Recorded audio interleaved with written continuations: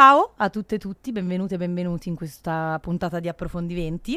Oggi parliamo di amore, perché a febbraio è un po' inevitabile pensare a questo tema, ma in realtà noi ci pensiamo spesso e in particolare partiamo dalla cosa che si dice spesso, l'amore per se stessi, la frase per amare qualcuno devi prima amare te stesso, no? Non sono da sola, sono qui con Valeria Locati, ciao. Ciao. Tu sei una psicoterapeuta e mi aiuterai a fare luce su tutta una serie di dubbi che ho. Grazie per essere qui intanto. Approfitto per ringraziare anche il partner di questo episodio di approfondimenti, che è Bumble. Ho delle magiche card, mi sento un po' una conduttrice di un programma televisivo molto importante. Bumble è un'app di incontri che da tempo, diciamo, cerca di far vivere soprattutto alle donne il dating con più serenità. E intanto ti volevo chiedere come stai. Benvenuta. Oh, che bella domanda. Grazie, molto bene. Sono anche molto contenta di essere qua, quindi bene. Volevo partire chiedendoti una cosa. Mi ricordo che quando ci siamo sentite la prima volta mi hai conquistato subito, perché la prima cosa che hai detto è che per te l'importante è che non si prendano dei dogmi e mi vengono in mente quando tu hai detto per me è importante non diciamo ragionare per frasi dogmatiche. Mi vengono in mente le infografiche di Instagram che ogni tanto sono un po' dogmatiche. Appunto questa frase che si dice spesso: prima di amare qualcuno devi imparare ad amare te stesso, e io un po' provocatoriamente mi chiedo in che senso, cosa vuol dire. Non potrebbe essere mentre io tantissime volte mi sono servita degli altri in maniera anche positiva per amare delle parti di me che da sola non riuscivo. In generale l'altro per me è sempre utile nel percorso di amore nei confronti di me stessa. Se dovessimo poi pensare a un dogma, potrebbe essere il dogma del non dogma, che sarebbe fantastico. Mai dire mai, tipo. Esattamente, quindi come a dire, ragioniamo non per frasi fatte, ma cerchiamo anche di capire cosa vuol dire anche dirci che non dobbiamo ragionare per frasi fatte, perché poi a volte alcune espressioni ci aiutano. In questo caso l'idea di amare se stessi, sai che cosa un pochino potrebbe essere faticoso? L'idea di un tempo che precede qualcos'altro, cioè no? Tu dicevi dobbiamo prima amare noi stessi, l'idea è quella del funzioniamo meglio se questa è la prerogativa, ma credo che non sia una questione di tempo, cioè non credo che sia una questione, in psicologia si dice di timing, quindi non c'è un prima e un dopo rispetto a questa azione, non necessariamente dobbiamo prima imparare ad amare noi stessi e poi amare gli altri, ma perché non siamo mica isole, non viviamo disgiunti da tutto il resto del mondo, quindi è un imparare a conoscerci, a lavorare su di noi, a esplorare, ma anche grazie all'altro. Il tema è non dare però all'esterno, quindi all'altro, il potere di modificare noi stessi. E l'intera responsabilità, magari. Esattamente. Mi ritrovo molto in questo discorso. Per tantissimo tempo proprio io mi sono sentita quasi in difetto perché cioè in un certo senso non amo stare da sola. Mm-hmm. E a un certo punto ho accettato che cioè magari è una questione di tempo, di fase, di ora e va bene così, e non c'è bisogno che prima io impari ad apprezzare il tempo da sola e poi ricerchi gli altri. Se in questo momento gli altri mi servono perché da sola evidentemente ho delle cose che non vanno, è molto meglio per me stare con gli altri nel mentre, che poi ragiono su questa cosa semplicemente essendone consapevole. Quindi bello, grazie. E sul concetto di amare se stessi insisto, perché sembra un po' anche quasi una favola un po' magica, irraggiungibile. Volevo chiederti poi, cioè nel pratico, che cosa vuol dire? Per fortuna possiamo entrare nel pratico, no? Nel senso che l'idea che si insegue un desiderio, un sogno, un bisogno, poi significa anche trovare le parole e le azioni per metterla in pratica. Dobbiamo un pochino, proprio per il discorso che facevi quando dicevi ho bisogno degli altri in alcuni momenti, ricordare che noi non arriviamo dal nulla.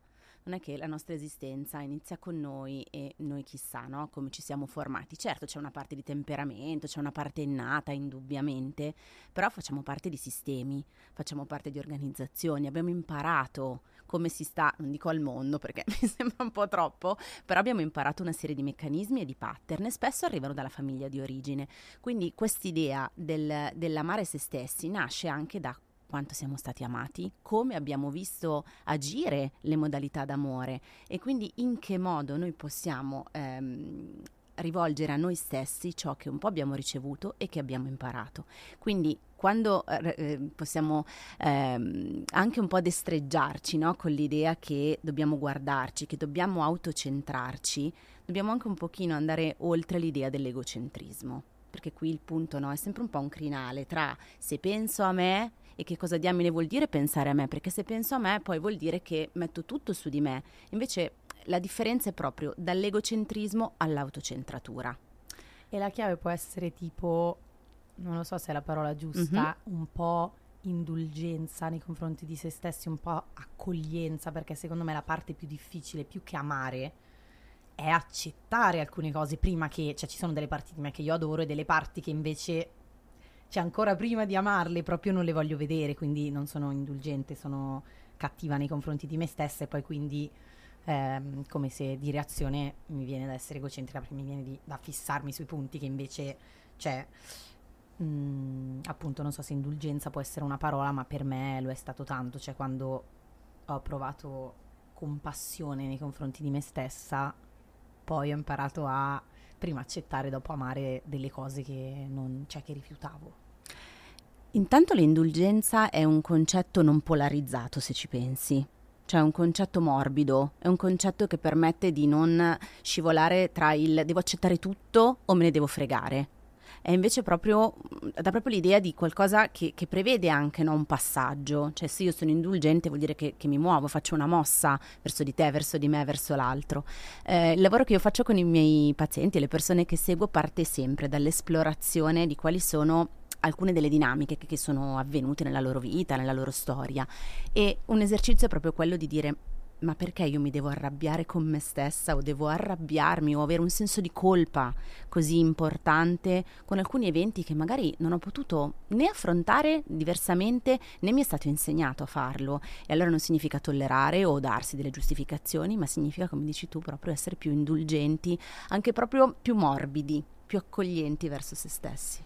Bello, una cosa che forse è importante da citare in questo contesto è l'insicurezza, che credo abbia una linea di confine molto labile quando ti metti in relazione con qualcuno, perché rischi di portarla troppo oppure non portarla affatto e quindi mentire all'altro o a te stesso, comunque insomma non mostrare delle parti di te che poi ti fanno soffrire. Nel tuo lavoro come interagisci con questo tema quando ti viene posto?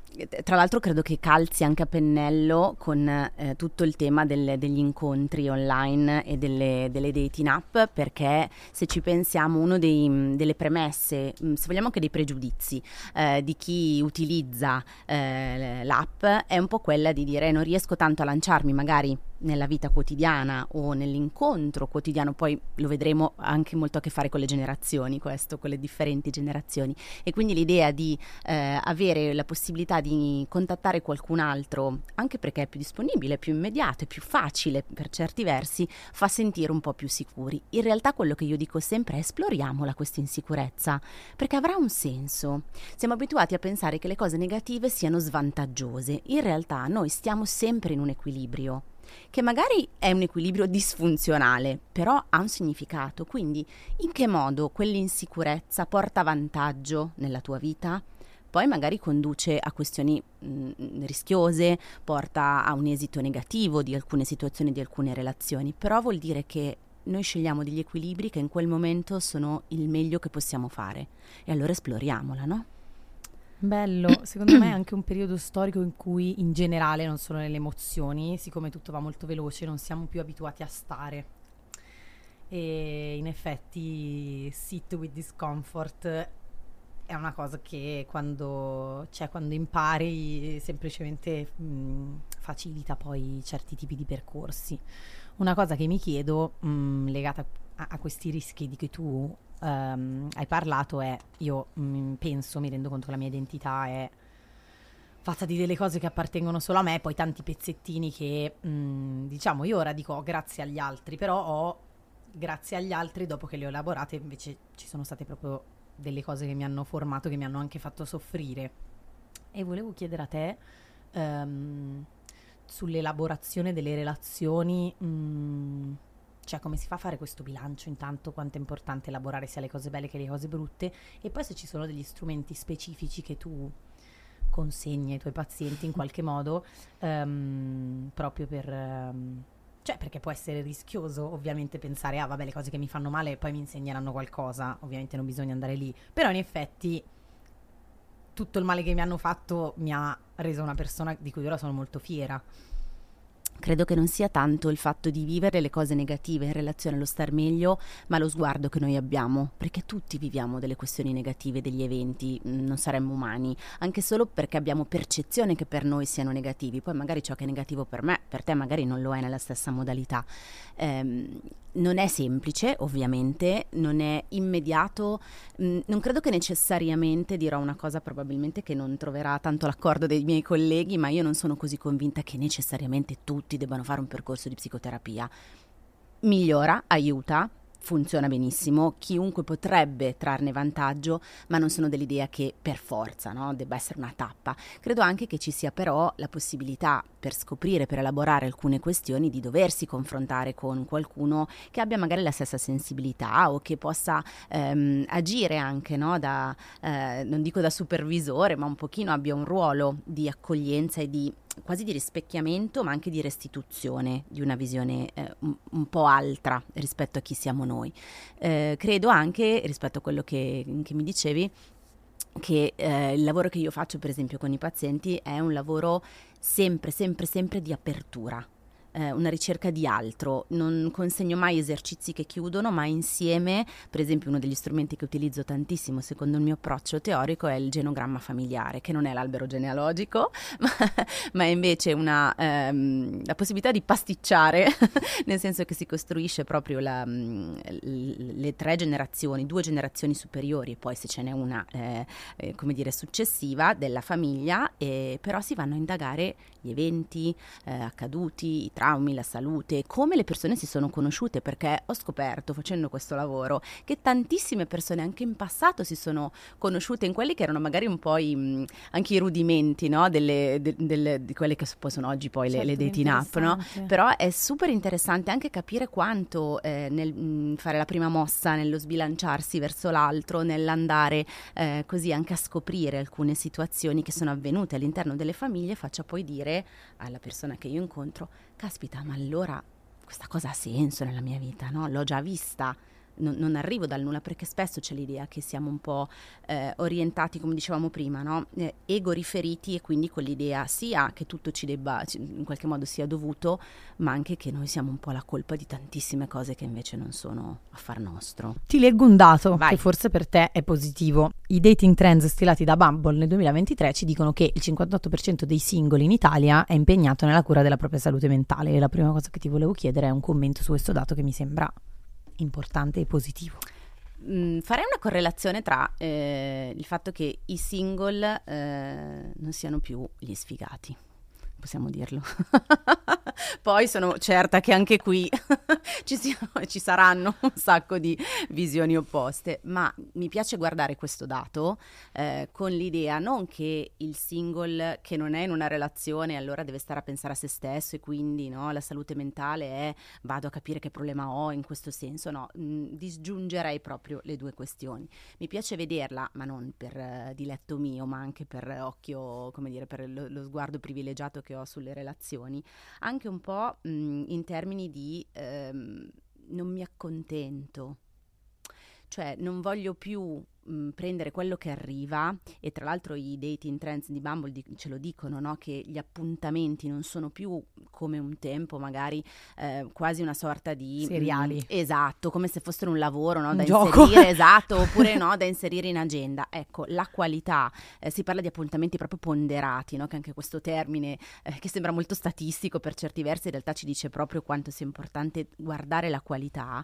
Il tema è che cosa io voglio e in che modo, a partire da ciò che io credo poi di volere, no? Perché poi appunto ci sono poi persone che fanno il mio lavoro che ti aiutano un pochino a capire se quella cosa lì è funzionale o meno, però in base a ciò che io sento di volere, che cosa trovo dall'altra parte. E quindi se dall'altra parte proprio magari non sono così convinta di ciò che incontro, di ciò che vedo, provo a non accontentarmi, provo a non dire meglio così che niente.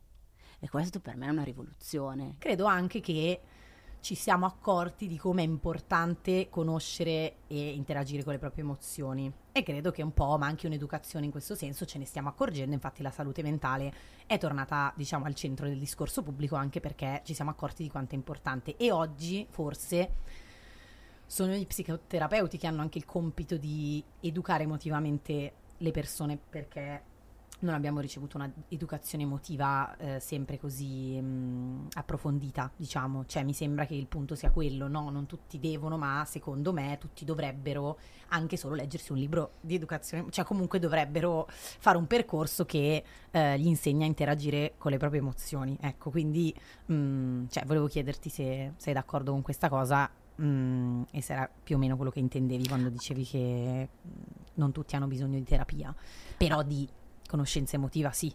Assolutamente sì, è proprio questa la differenza tra la psicoterapia e invece l'entrare in un'epistemologia in cui la salute mentale è una delle priorità. Non potrei fare questo lavoro se non lo pensassi assolutamente, ma sono proprio di quest'idea, l'idea di guardare a aspetti della vita che non siano soltanto successo, oppure al contrario fallimento, prestazione, virilità, mascolinità, oppure al contrario, no? La donna che deve raggiungere delle tappe, perché è questo che io incontro quotidianamente, e sono convinta, e me lo insegnano davvero le generazioni più piccole, quindi la Gen Z in questo mi sta aiutando tantissimo. Io ho una sorella di 18 anni, quindi ecco, quindi per per me c'è poi sempre più un divario importante e mi rendo proprio conto che c'è un modo diverso, proprio un mindset diverso, c'è una modalità completamente diversa di ragionare, di guardare alcune situazioni, e in questo senso c'è anche proprio un aspetto preventivo diverso, di prevenzione rispetto al passato, per cui non necessariamente poi questo deve esitare in un percorso di psicoterapia, perché comunque la psicoterapia ha a che fare anche, come dicevi tu, no? Non basta dire vabbè che bello, ho preso l'appuntamento, ci vado,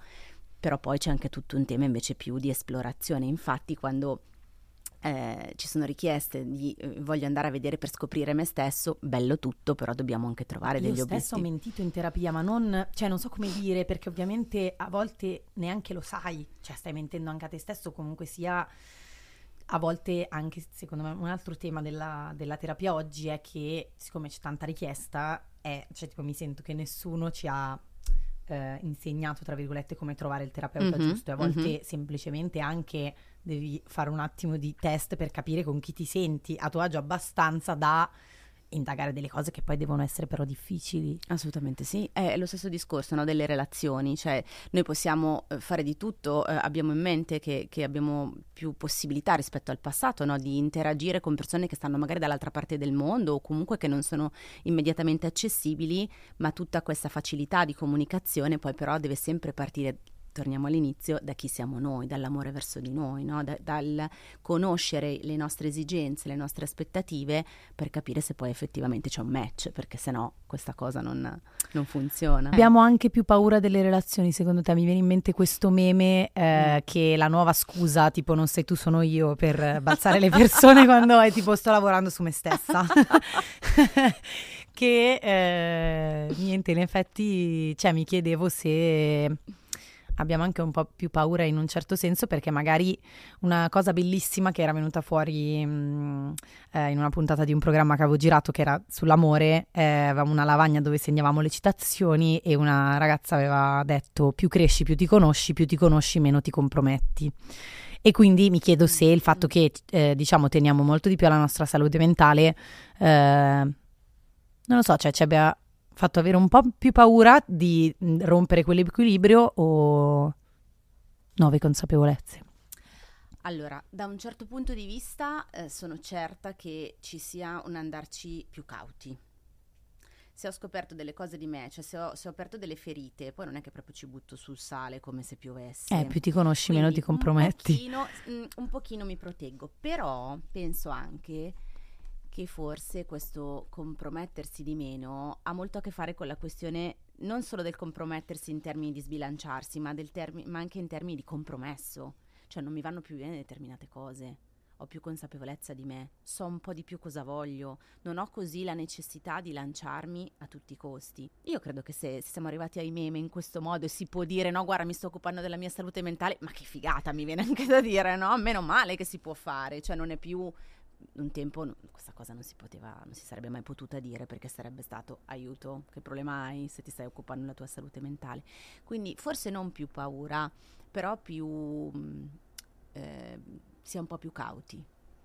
E rispetto a questo e a quello che dicevi prima sulle generazioni giovanissime, noti che c'è un approccio, cioè sicuramente c'è un approccio diverso dalla generazione dei nostri genitori, però magari tu puoi dirmi qualcosa di più. Ho dei dati significativi che credo ci aiutino anche a comprendere il fenomeno. Il 35% delle donne italiane è a favore dell'utilizzo e utilizza appunto le dating app, ma ben il 40% della Gen Z poi si assesta sull'utilizzo dell'app, che mi sembra assolutamente un dato significativo. Sì, e ci sono altri dati interessanti oltre a dati sulla Gen Z che mi puoi dare? Ma un altro dato che si assesta più o meno intorno all'80% è quello per cui le donne sono favorevoli a quest'idea del fare la prima mossa, perché è come se ci fosse una sorta di ammirazione e di non passività, quindi delle donne che si approcciano al loro mondo relazionale e affettivo.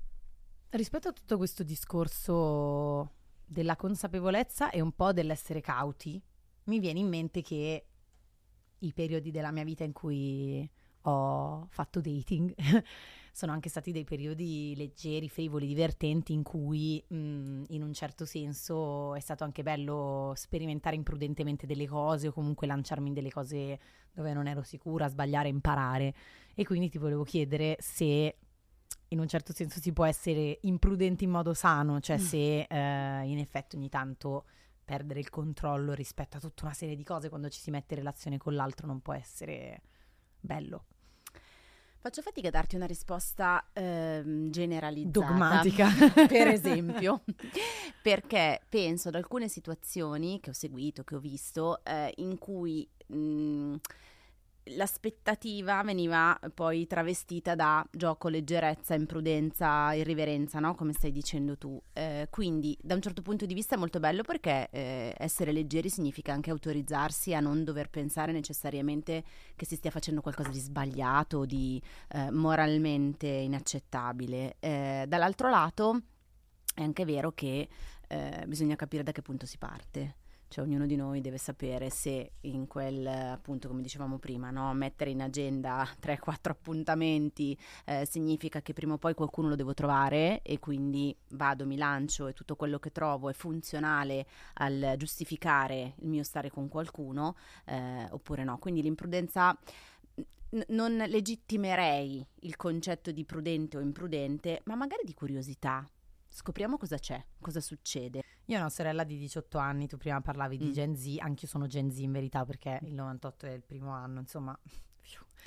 E vai, però in effetti mi rendo conto come, cioè già solo lei con i suoi amici hanno ricevuto un'educazione alle relazioni completamente diversa dalla mia, e in effetti sulle dating app sono molto più a loro agio, banalmente come quando i bambini imparano a sciare prestissimo, che sono molli, e quindi cioè sembra un po' che semplicemente si sono abituati al fatto che questi strumenti esistessero. E ti volevo chiedere se incontri una differenza rispetto all'approccio. Ci sono tanti paesi, forse l'Italia di meno, comunque tanti giovanissimi che utilizzano le app di dating anche solo per fare amicizia quando vanno in dei posti nuovi. In Italia un po' poco, questo trend, anzi speriamo che possa essere esplorato il più possibile, però molto spesso in Italia l'idea è proprio quella invece del trovare l'altro, quindi l'altra, insomma, con tutti gli asterischi del caso, ma comunque con una connotazione affettiva importante. E più la generazione sale, cioè più andiamo verso i millennial e poi i boomer nel loro modo, più c'è un investimento rispetto al trovarla, perché si deve dare un senso alla propria vita. Ok, certo. Che non perché ci hanno insegnato così. Esatto, quindi non tanto che la generazione Z invece è sprovveduta o va bene tutto, no, però c'è un carico diverso, e quello di cui parlavamo prima, la leggerezza e l'imprudenza con la generazione Z è proprio sana, se vogliamo, no? Quella bellezza un pochino anche del dire è uno strumento, usiamolo. Più si va in su con l'età, più invece c'è tutto un tema anche di come vengo giudicato, e come posso stare all'interno di una modalità che è una modalità differente. Per fortuna sappiamo sempre di più che le dating app invece vengono utilizzate in una modalità direi anche funzionale alla scoperta di sé, no? Quindi quest'idea dell'amare se stessi ha un senso anche rispetto al fatto che attraverso l'incontro con l'altro, attraverso l'utilizzo di un'app che mi permette di incontrare l'altro, io posso scoprirlo e vedere anche come sto. Il primo gioco divertentissimo è come mi presento agli altri, che ovviamente siccome io ho fatto tanto questo mestiere di raccontarmi, eccetera, per me è molto... cioè buffa come cosa, perché ovviamente dentro di me ci sono tutte delle idiosincrasie cioè ho pensato così tanto alla percezione che gli altri avevano di me che in effetti mi scassa quella parte delle dating apps tutte le volte che sono con le mie amiche o i miei amici gli chiedo di farmi vedere com'è il loro profilo, come tu ti sei presentata, no? E dico secondo me è onesto, secondo me no. Una feature diciamo di Bumble caratteristica è questa cosa che solo le donne possono fare il primo passo, no? Che in un certo senso ribalta un po' i ruoli se vuoi e magari permette alle donne anche di sentirsi in un ambiente sicuro in una maniera diversa rispetto ad altri. E ti volevo chiedere se noti delle differenze tra generi nell'approccio alle dating app. Sì, assolutamente sì, sia per ammissione ovviamente degli utenti, sia perché è qualcosa che incontro anch'io quando indago un pochino anche le modalità, no? Con cui le persone che mi raccontano le loro storie sono entrate in relazione con altri. Trovo che quest'idea del fare la prima mossa, della possibilità delle donne di farlo e dell'esclusività dell'uomo, no? Nel senso che la donna può scegliere, l'uomo si trova così, a un certo punto dice ok, questa è la cornice, no? Per una volta per una volta, no? State un po' a vedere, mi viene da dire, no scherzo, che poi sembra che parteggi per un genere o l'altro, assolutamente no, però l'idea invece è proprio quella di ribaltare un pochino quello che è stata anche un po' la tradizione, se vogliamo, e magari no? Può fare bene anche agli uomini questa cosa di rimescolare un po' le carte, sì. no? Proprio perché ragioniamo in termini relazionali e non in termini individuali. Già la possibilità che le donne approccino, si sperimentino, dice già moltissimo di quella che potrà essere anche la relazione. E poi sai che cosa funziona tantissimo? Il fatto che ci siano delle regole che stanno in una cornice. Bumble ha queste regole, funziona ed è apprezzata proprio perché è chiara nella modalità con cui si propone agli utenti, e quando tu sai quali sono le regole del gioco, poi puoi giocare sporco, lo puoi sempre fare, ma non trai un beneficio, non trai un vantaggio, non partecipi a quella partita lì se quelle regole non le accetti.